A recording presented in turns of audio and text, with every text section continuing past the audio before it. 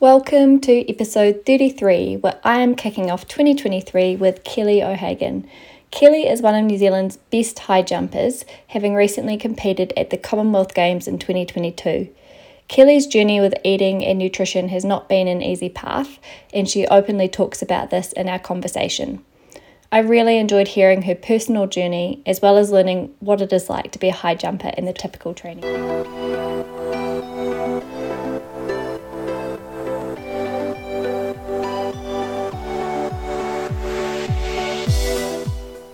Welcome to the Nourish Your Potential podcast. My name is Kushla Holdaway and I'm a registered and accredited sports dietitian based in beautiful New Zealand.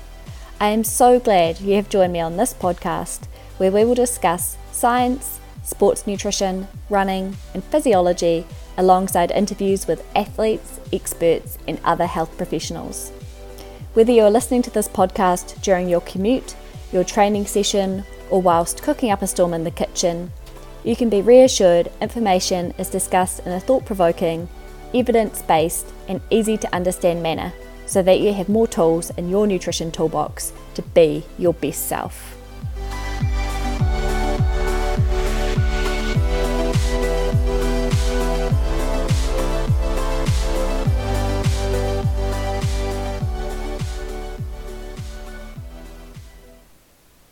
So I'm joined by Keeley O'Hagan this afternoon. So great of you to come on the podcast. How's your crazy lead up to Christmas going? Hi, it's awesome to be here. Thank you for inviting me. It's been pretty hectic, just a lot of training and work and appointments and just life admin coming up and, just catching up with everyone before everyone goes away for a few weeks and stuff. So yeah, it's been pretty hectic time and I'm looking forward to some downtime. Is this time of the year generally a tough time for training for you, or we're coming into the peak of our season really. So a lot of people have actually started competing. I do have a competition next week, just a small one. So it's it is a bit of a tough time, like managing the training load, because we can't stop training, especially when I start competing in the new year and in January. So it's just about adapting for what I do have available. So this year I'm actually with my family in the remote east coast of the Wairarapa, and it's the first time that we'll be out there for Christmas. So accessing like gyms, and I won't have access to a high jump unless I go into Wellington, which is 2.5 hours away. So I'll do that once, and the rest of the time, like, I'm feel fortunate that my old work have given me access to a gym over there, and just taking time each day to go to a random field that's stable, because everything that's close by to me is all rocky, or it's just a gravel road, so I can't do any of my proper training there. So it just takes a little bit of adapting, but they're things that we're used to when you're on the road and stuff. You've just got to do what you can.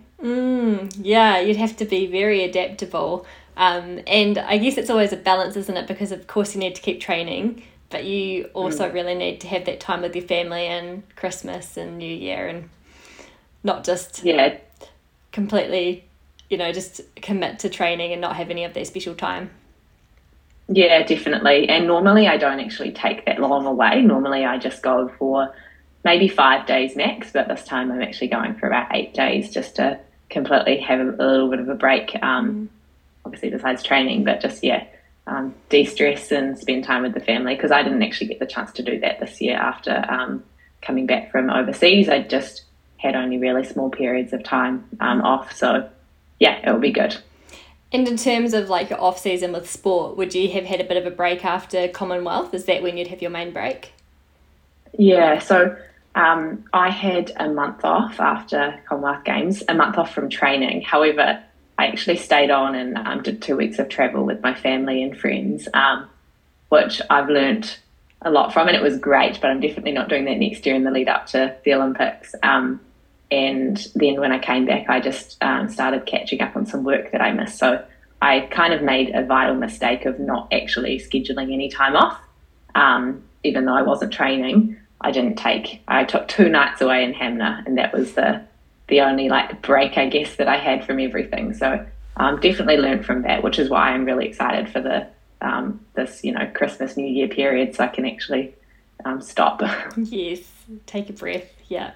Yeah. And high jump, it's such a cool sport. I mean, I'm not biased, but it's certainly one of my favourites, and it's quite cool to watch too. It's just generally an awesome sport. So where did your interest start? Like, were you into athletics as a young child? It is a very cool sport. I'm obviously definitely biased, but I love it a lot. I think there's something pretty cool there, and pole vault is amazing too. Yes. Like, I don't know how they do it.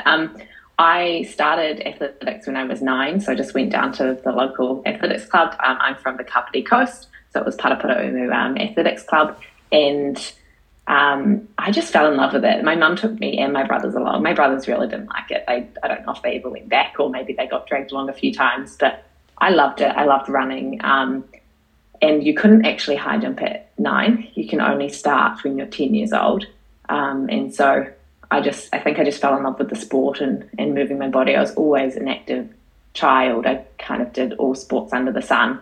And so just being out there in the summer sun, like, it was just, it was really wonderful. And then when I turned 10, I just had a natural ability for high jump, and I've been jumping. So I'm 28 at the moment. I've been jumping now for 18 years.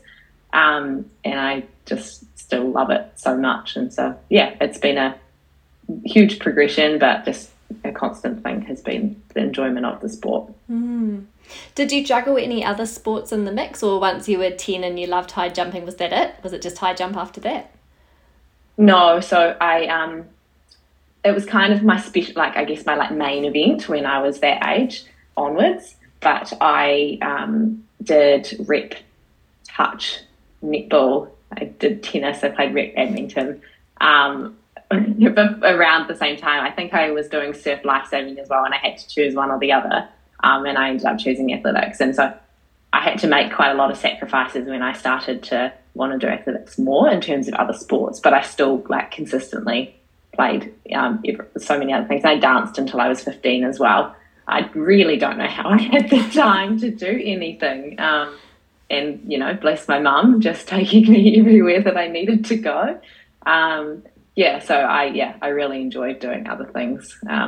But when I was probably maybe when I was 14 that I started to really seriously specialise in athletics. But maybe 17-ish, 18, when that was the only sport that I was doing at that time. So I kind of dropped everything else by those ages. So and just pursued that, yeah. And what's your journey been like as a female athlete, especially getting in the more competitive end? It's been really interesting. Being an athlete is really challenging, irrespective of gender. However, obviously, as female athletes, we have a few more challenges, different challenges thrown at us.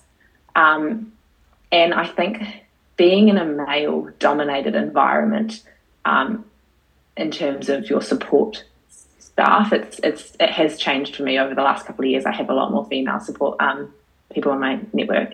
Has been interesting and really challenging.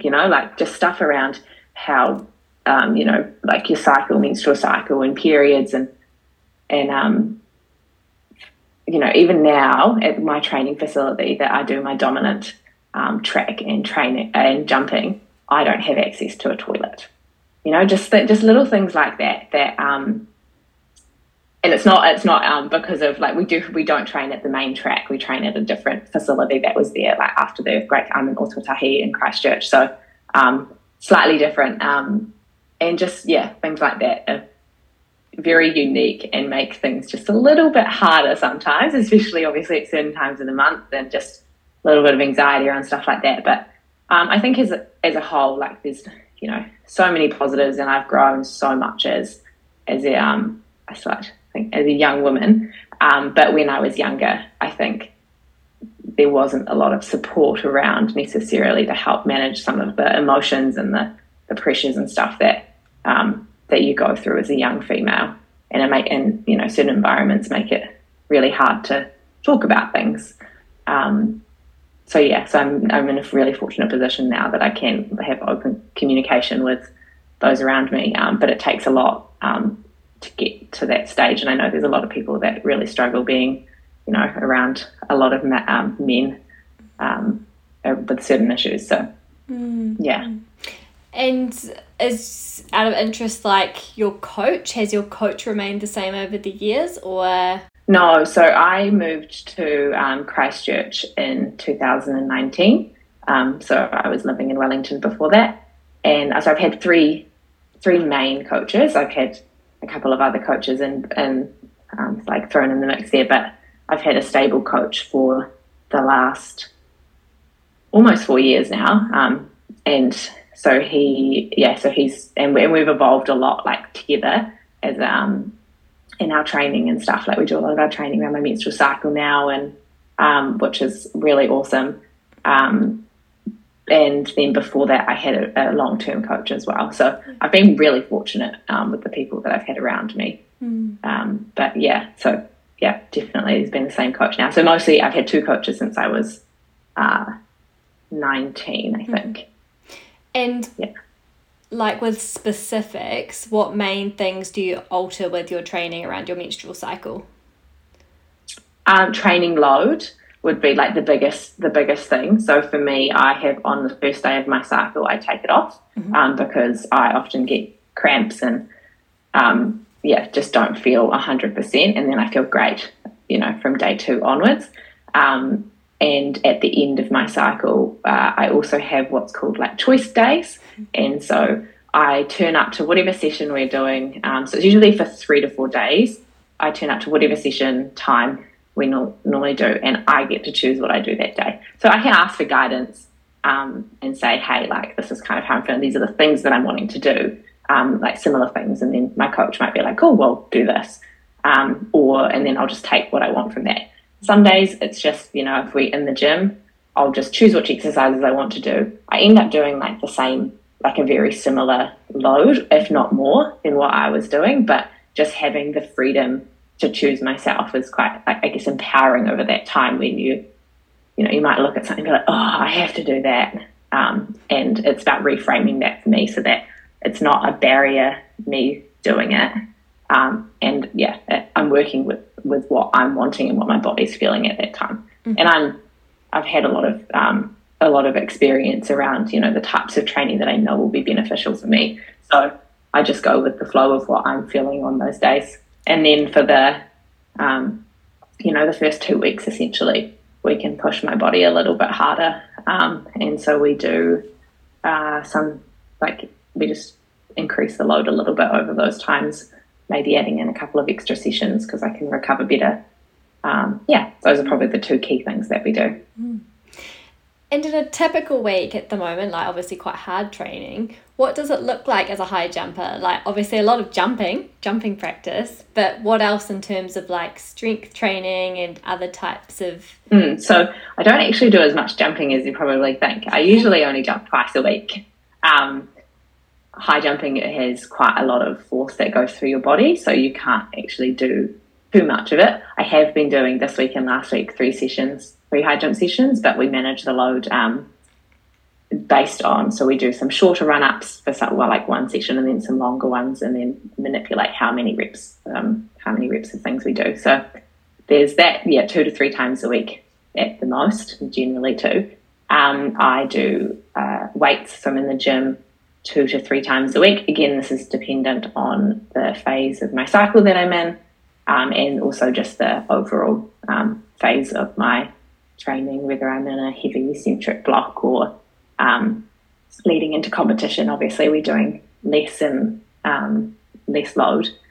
What else do I do? So running, I do a lot of running, but more sprinting based stuff. Heaps of drills to kind of mimic the movement that we're getting in. I guess a typical week for me would be a Monday, a lifting session.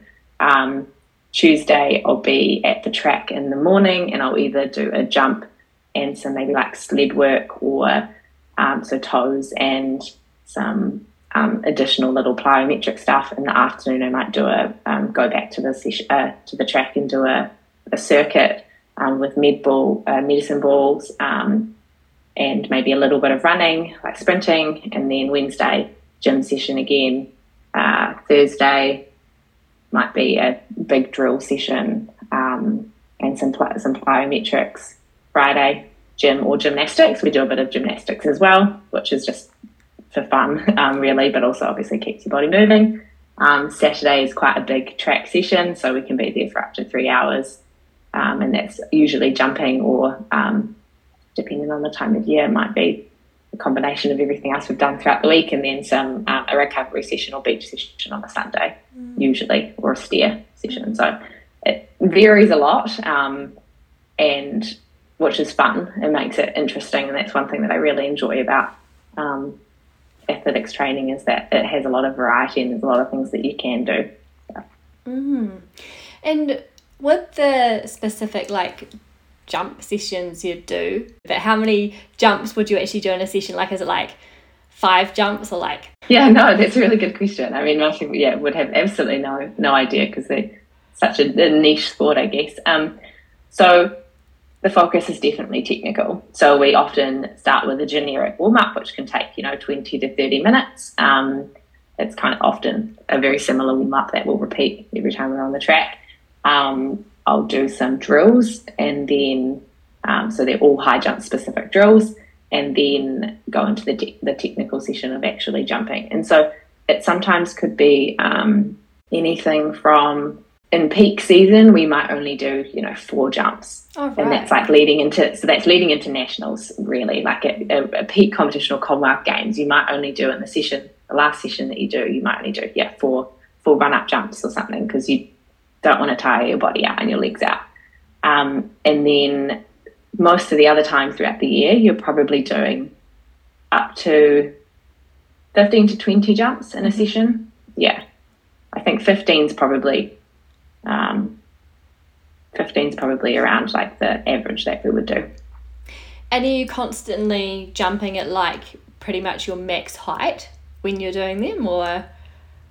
Some people do, so it depends on the type of jumper that you are. I personally don't. I don't seem to train as high or as well, or I can train well, but I find for me a lot more benefit in having it a little bit lower, and then I can focus on the technical aspects. Because as soon as you increase the height, for me, your body can think more, oh, I need to get over this, rather than just following your processes that will get you over. Whereas some people, they need that pressure to get into the right position. So it just depends on the type of jumper. I've never jumped higher than, I think, around 182 in a training session, and my PB's 189. Oh my gosh. So high. Yeah. And I just really I do a lot of now I do a lot of visualization stuff, and also in my high jump specific drills at the beginning of a session, I'll often put the bar at a really high height, so visually it's not scary for me getting over something that's that high. But I definitely do need, I don't necessarily need, but I do find it a lot easier for me to be slightly lower, and that just seems to work. So.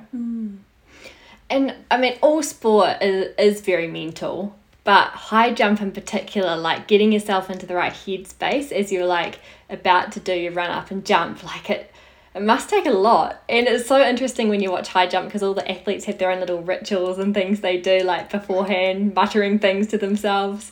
What do you find helpful, and what's your sort of ritual before you jump? So it's changed a lot in the last year. You get, like you said, you get a lot of people that mutter to themselves. I always was I could never be that.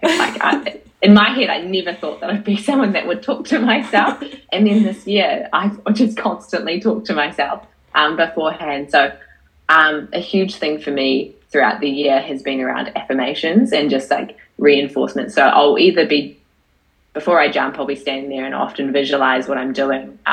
So you might see me using my hands, or putting my body into a certain position with my eyes shut. And then often when I'm standing there, I will be either hyping myself up by affirmations. When I was at the games, I think there was a clip of me, and you can read what I'm saying. So after that, actually, for the final, I made sure I muttered it a bit more to myself, because I was that's for me to deal with at the time. around, like I'm strong, I'm capable, like I'm powerful, like you've got this, and like just talking to myself, or talking about specific cues that I am wanting to work through on that particular jump.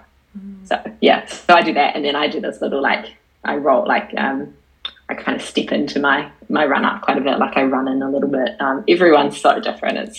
It's quite interesting and entertaining to watch. I think from an outside perspective, because you're like, how are they all so different? Yeah, no, it's really interesting to watch. Talk us through Commonwealth Games. That must have been an incredible experience for you. Yeah, it was. It was pretty surreal once I got there, because for me, my selection to the team wasn't a straightforward process. I only had one standard, and most people had two. That was kind of in our selection policy. So there were a few other things hoops that we had to go through and deal with, and lots of communication with the Olympic Committee. So it just made it my selection was quite late. So we had to, prepare as though I was going, and I only had the formal selection a couple of weeks before I actually left. So getting there was just a really cool moment to be like, wow, I'm here. I've done this. I've been, preparing for years to get to this stage. And the village environment is definitely something very different from anything that most people will ever experience. I was fortunate that I had gone to the World University Games twice before, which kind of mimics that sort of situation that you'd be in the village environment, because you've just got so much going on around you. You've got all these people from all these different sports from all these different countries. But we're still in a COVID time, or we were especially then, still in a COVID time. So it kind of definitely changed just the village life a little bit, because you had to still be mindful of not contracting COVID, because there were people that did get it from the New Zealand team. So it was cool and fun, and they had music and stuff, and lovely food and everything like that. But the rest, it is quite boring in the lead up to your competition sometimes. That's not a bad thing. You're just resting and watching Netflix and competing or eating. You're pretty much just doing one of those three things, because you're trying to, obviously not overexert your body. In terms of the actual competition, it was just a very crazy experience. I've never competed in front of so many people. We had 30,000 people for both the qualifying and the final there, and so I made sure a few days before that I went to watch another athletic session, so that I could sit in the crowd and just hear and see what it would be like for me to be down there, rather than just getting there and being very overwhelmed about just the overpowering noise and clapping and everything. But it was so fun. Me and my sports psych and I had mentally prepared myself to be in that position, and for all scenarios. We'd walked through everything. I had gone over what would happen if I missed my opening height. I'd gone over what would happen if I no-heighted, and just all the negatives as well as the positives that you have to kind of go through. So for me, I really wanted to enjoy myself and have fun, and so I took in the environment. I didn't try and block it out. I remember in the qualifying, I just sat there, faced the stand, and just sat there in between one of my jumps, and I was like, how cool is this? I'm just watching, all these people are here, watching us. And then obviously, I'd let those moments happen and then move on. So, it was really fun. I had a lot of fun, and I met some really cool people. I had competed against quite a few of the jumpers before, but there were a lot that I hadn't competed against, and there were challenges with how some of the other competitors were around me, and so just things that I hadn't really had to experience or be exposed to before. So lots of learnings and just lots of fun. What were some of the challenges with other people? So I just had athletes just stand in front of you, run up and just stand there, and so you'd have to be excuse me, please move, and did it multiple times. It wasn't just a one-off thing, or so just trying to stand my ground whilst also not being true to myself and not and being nice about it.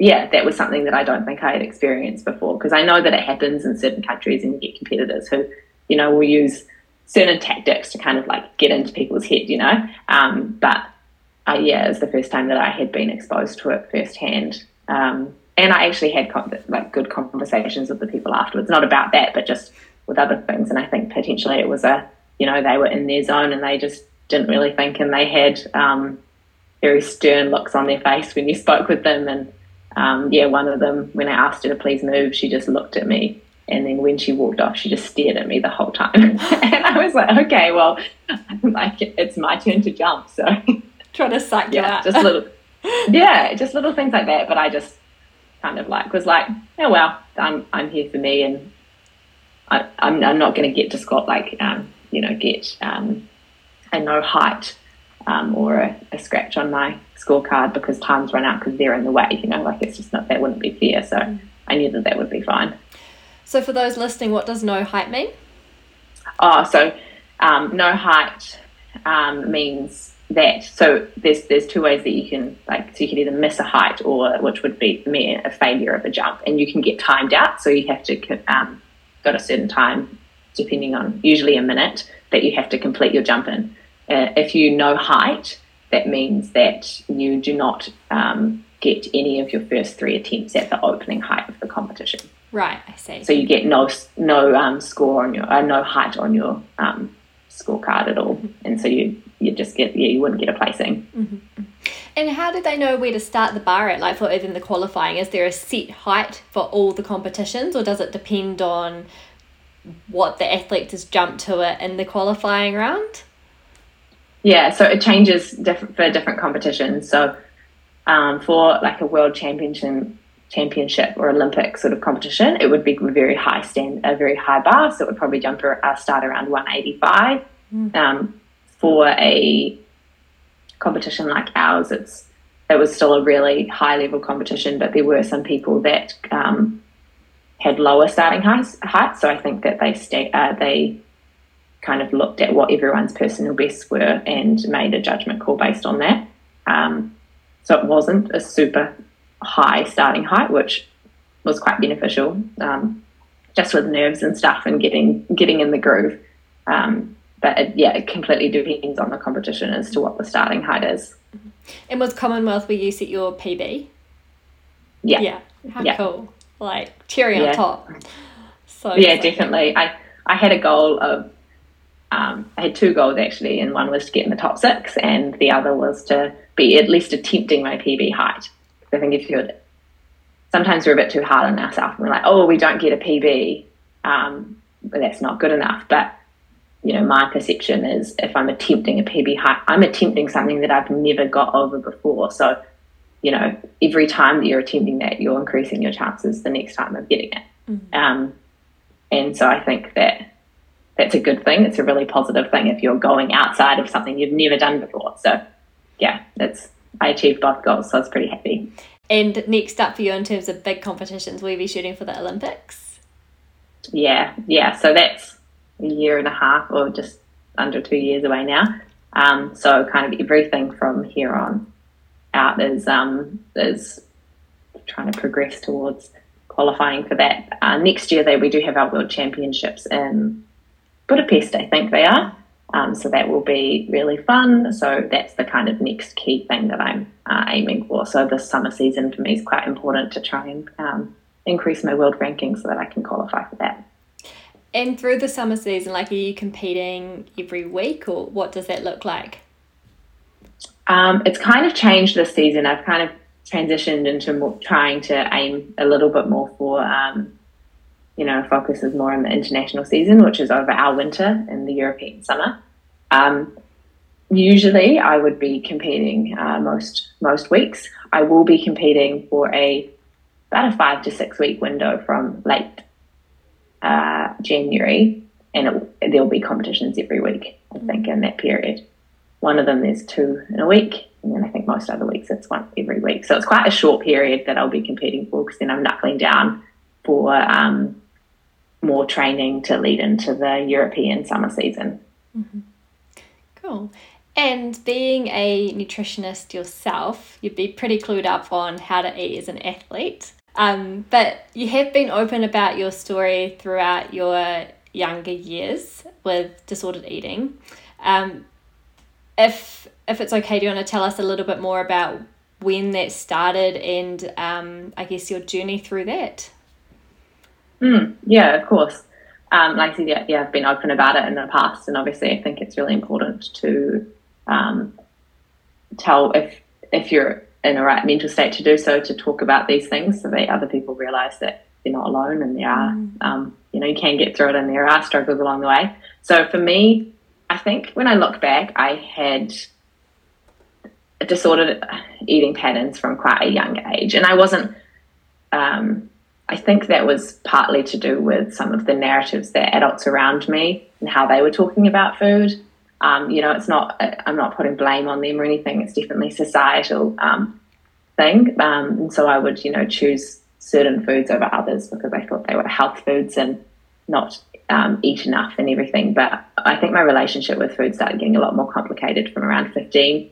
I developed depression at that age, and I would often binge eat as a kind of a coping mechanism. And then when I was 17, I was over in Europe, and I contracted some form of bug.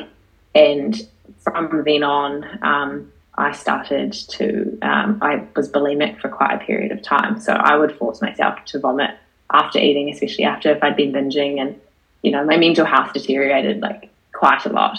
And I don't know what age I managed to kind of fully recover from bulimia. I would have been in my early 20s.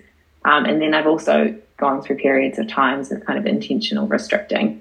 So a very complicated relationship with food earlier on. And it's something that unfortunately is quite common for a lot of people. And I think in my early 20s, I didn't have, I was never diagnosed with an eating disorder. Obviously now, being a health professional, I have a lot more understanding of what, I would have, areas I would have felt fallen into in terms of eating disorders.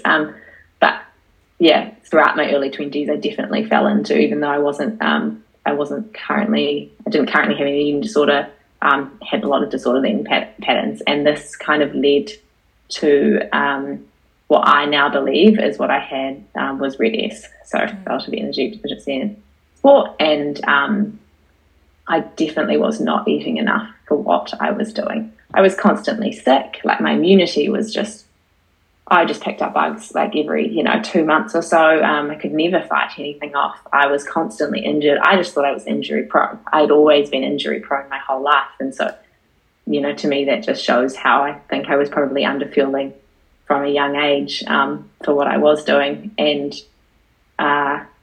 since I've been, the only times that I've ever not been injury prone have been when I've been fueling enough. So I've only ever, in more recent times, I've only ever had acute injuries from, last year I hurt myself when I was doing a box jump and then fell over off that. And so it was an acute ankle injury. It wasn't an overuse injury. So it's been a bit of a journey. But I think as soon as I started doing my degree, I was 24 when 24, 25 when I started that. And just learning about how fuel can nourish you and the positive benefits of it, just made a huge shift in my perspective of what I needed, and also made me realize, wow, I don't want to be like this. It's not, I want to be empowered by food and enjoy food. So, yeah, it's been a bit of a journey, and there's definitely still moments where I struggle. But as a whole, just now I'm very on top of that and very aware of what my body needs. Did you talk to anyone when you were struggling, or was it did you completely keep it secret when you were, struggling with depression and bulimia? So I did receive support for depression. When I was 17, I ended up just under some care of some psychiatrists. And so I did receive support for that and was on antidepressants, which were at the time an absolute lifesaver. And I never, to my memory, I never mentioned the bulimia to anyone. I guess it's just there are a lot of feelings of guilt and shame that are associated with something like that. And I only told my mum about it last year. So, or maybe it was earlier this year. No, it was last year. Yeah, so I only started to tell people. There were 3 people in my life who knew about it before that. Wow. Yeah, and so I did keep it a secret for a very long time and managed to overcome it by myself, but it's definitely not something that I would recommend. I would 100% recommend to be receiving support. And I've actually only recently just realised that, even though I am in a really good mental state and have a really, as a whole, a really good relationship around food, I didn't receive any support for that. So I am actually in the process at the moment of seeking out some external support to just go over some of the things that I think, really that I didn't quite address at that time. Mm-hmm. So it's an ongoing journey, but it's something that I think that kind of always sticks with you. It just becomes that noise just becomes less and less and less, and that little voice on your shoulder just is almost non-existent. It's probably a regret of mine is not speaking out about it sooner, because there is, especially with eating disorders, there's damage that can be done to the body, and so I kind of, part of me what have I done for future Keeley, but yeah, no. So if anyone is struggling, would 100% recommend reaching out, and it's okay to admit that you're struggling, and these people are in their profession to help and support you as well. So you just, without support, one day got up and you're just I've had enough of this. I'm just gonna stop. Or did it take years to?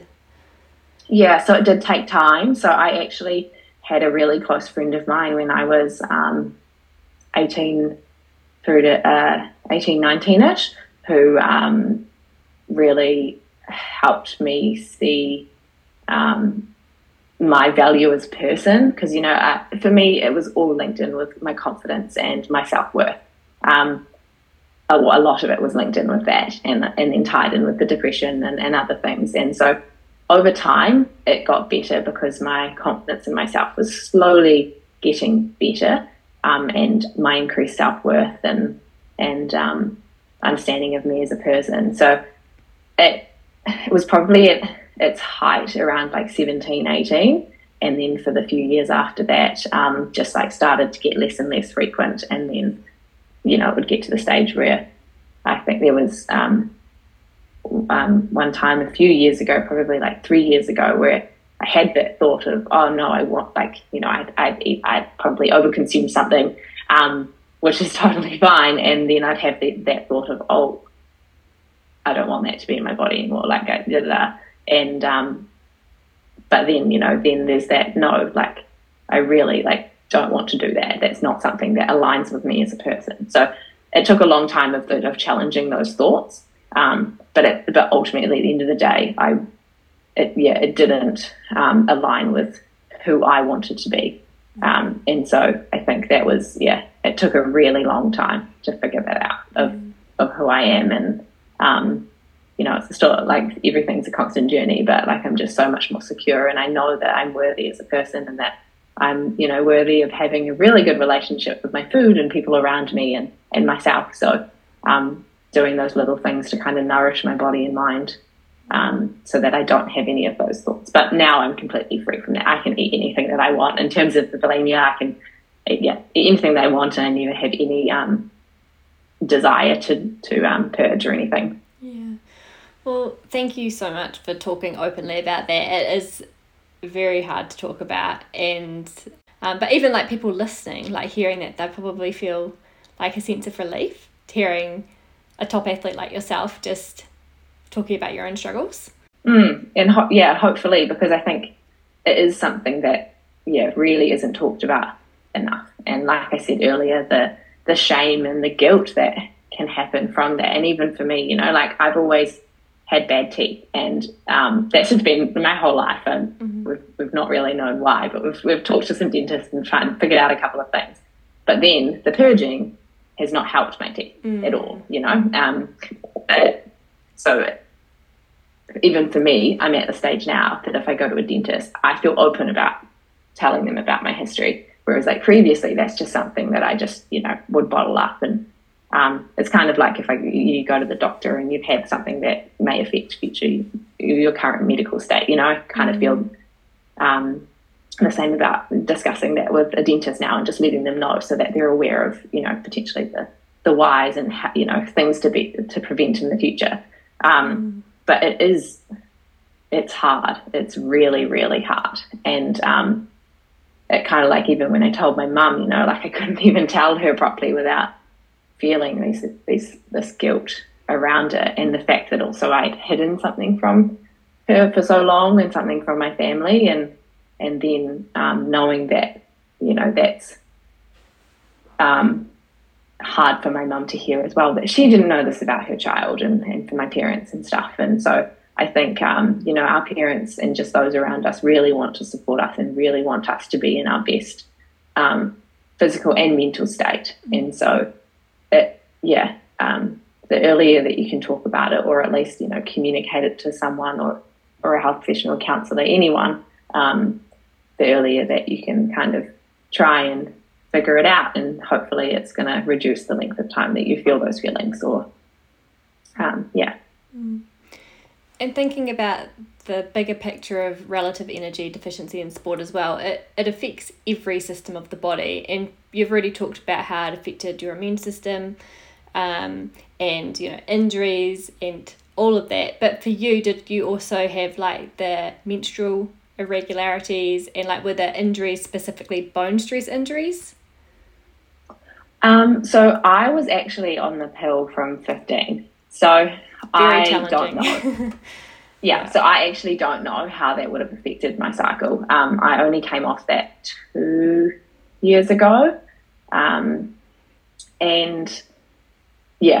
That's the short answer. I have absolutely no idea. I had a lot of energy and fatigue problems, like unexplained. I even went to an endocrinologist, and he, and forewarning, if you probably get an answer like this, I would probably recommend going and getting a second opinion. But he basically just said to me, a lot of young women get really tired and fatigued all the time. You'll grow out of it.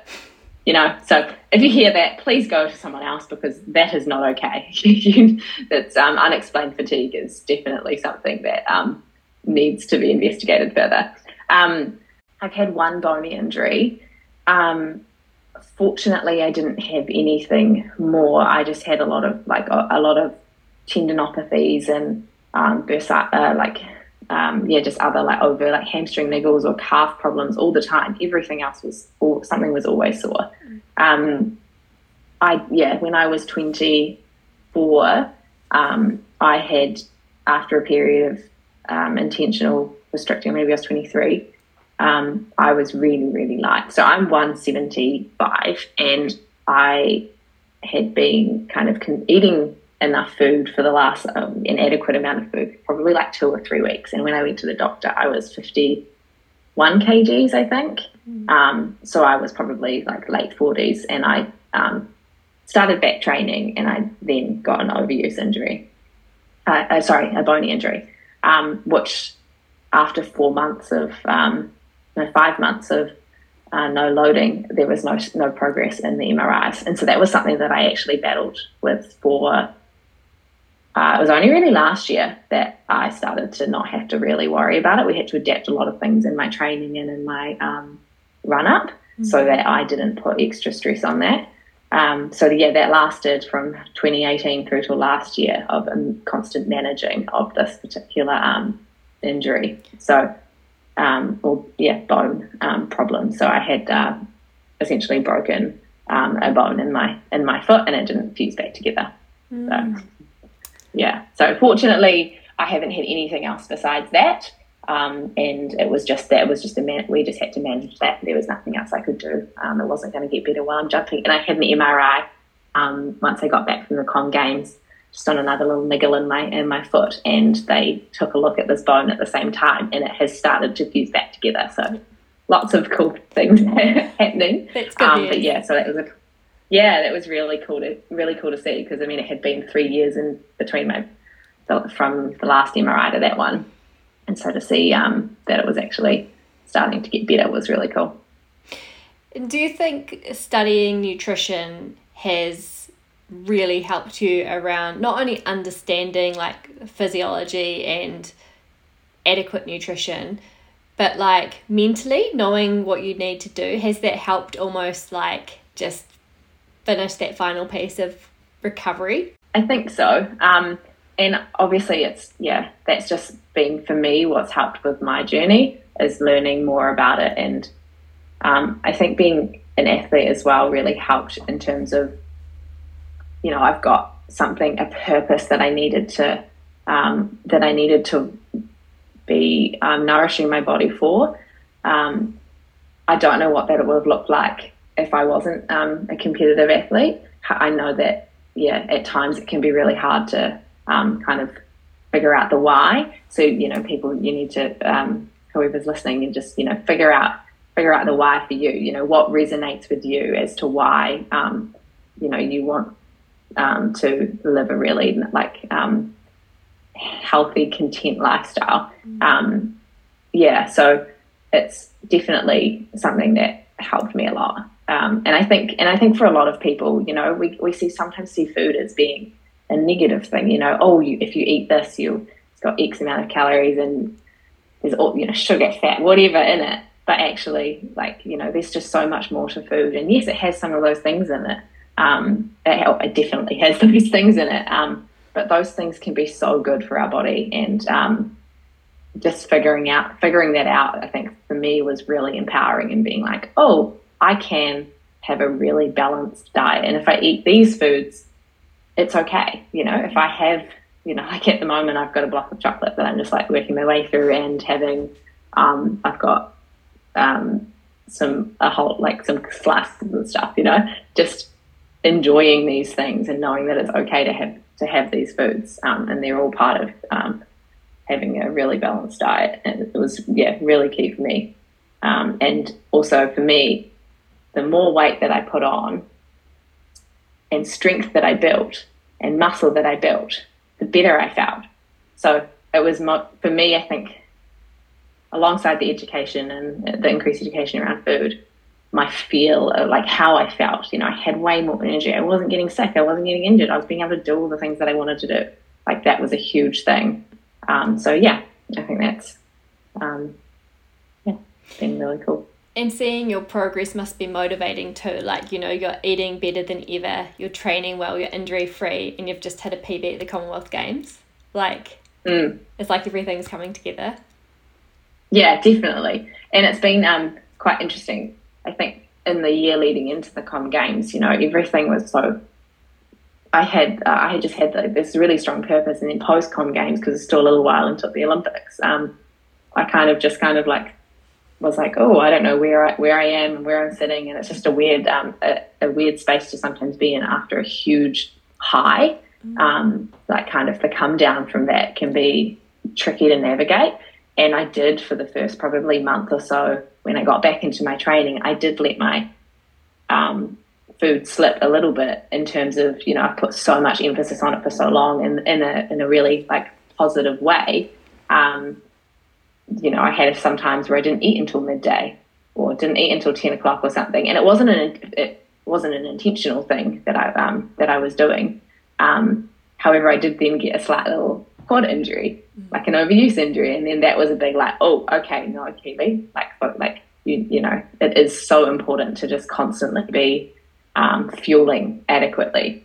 And so like I said earlier, I'm not perfect and I still have my moments, but that was the first time where I think that I in a number of years where I wasn't fueling enough for a short period of time, and my body was like, no, you cannot do that. So it was a good little timely reminder, I guess, because I don't want to have that going forward. I want to be very well. I want to be able to complete my training, and I want to feel mentally well, without restriction. So yeah, it was just a little kick up the bum, I think, that I needed, obviously, because it's something that got to have a huge emphasis on getting in enough fuel. Yeah. No, incredible story, and thank you so much for sharing. You must look back now in your position and go, how on earth did I get through training and everything, and like my late teens with how I felt and nutrition and everything. Yeah, I do. And there were times that I couldn't train because I wasn't well enough. And also I think I didn't know what my body was capable of. Like back then I didn't realize how resilient and strong my body was when it's fed. Because I couldn't complete half of what I can complete now. Is there anything else you wanted to finish on before we do the Fast 5 questions? Oh yeah, forgot about the Fast 5. No, just, if you are struggling or for any mental health problem, whether that's around food or anything else, like please do reach out and talk to someone about it. There's so many awesome support networks around. Especially for youth and under 25, there's lots of free services. So do reach out because it's, life is so great and can be so amazing and empowering and so. We could always list some of them in the podcast description as well. Yeah, that's a good idea. Yeah. Okay, so Fast 5 to finish. You're based in Christchurch at the moment, aren't you? Okay, we'll go with your favourite Christchurch restaurant or cafe. Ooh, I would probably go with Shaka Bros. Would be one of my favourite things to get takeaway. Sorry, it's not so much a restaurant, but a takeaway to go. You can eat in there as well. Yeah, nice. Your favourite song at the moment? Lizzo, To Be Loved. I think that's what it's called. Favourite holiday spot? Oh, Vietnam has definitely got a special place in my heart. I've been there a couple of times and would go back in a heartbeat. Your a sports accessory that you couldn't be without? Probably I've got like a little suction, like a cupping suction that I use that especially after hard sessions or leading into a competition. It just releases off the fascia for me so well and I feel amazing. I don't think I could live without it. I've had it for years and it's amazing. Like a self-massage almost? Yeah. Nice. And lastly, are you a cat or dog person? I'm a huge dog person, massive dog person. I love cat. I love all animals, but definitely more of a dog person. Cool. Good stuff. Well, thanks so much, Keeley. It's been a pleasure to have you on, and I'm sure a lot of people will love hearing from you on the podcast. Thank you so much for having me.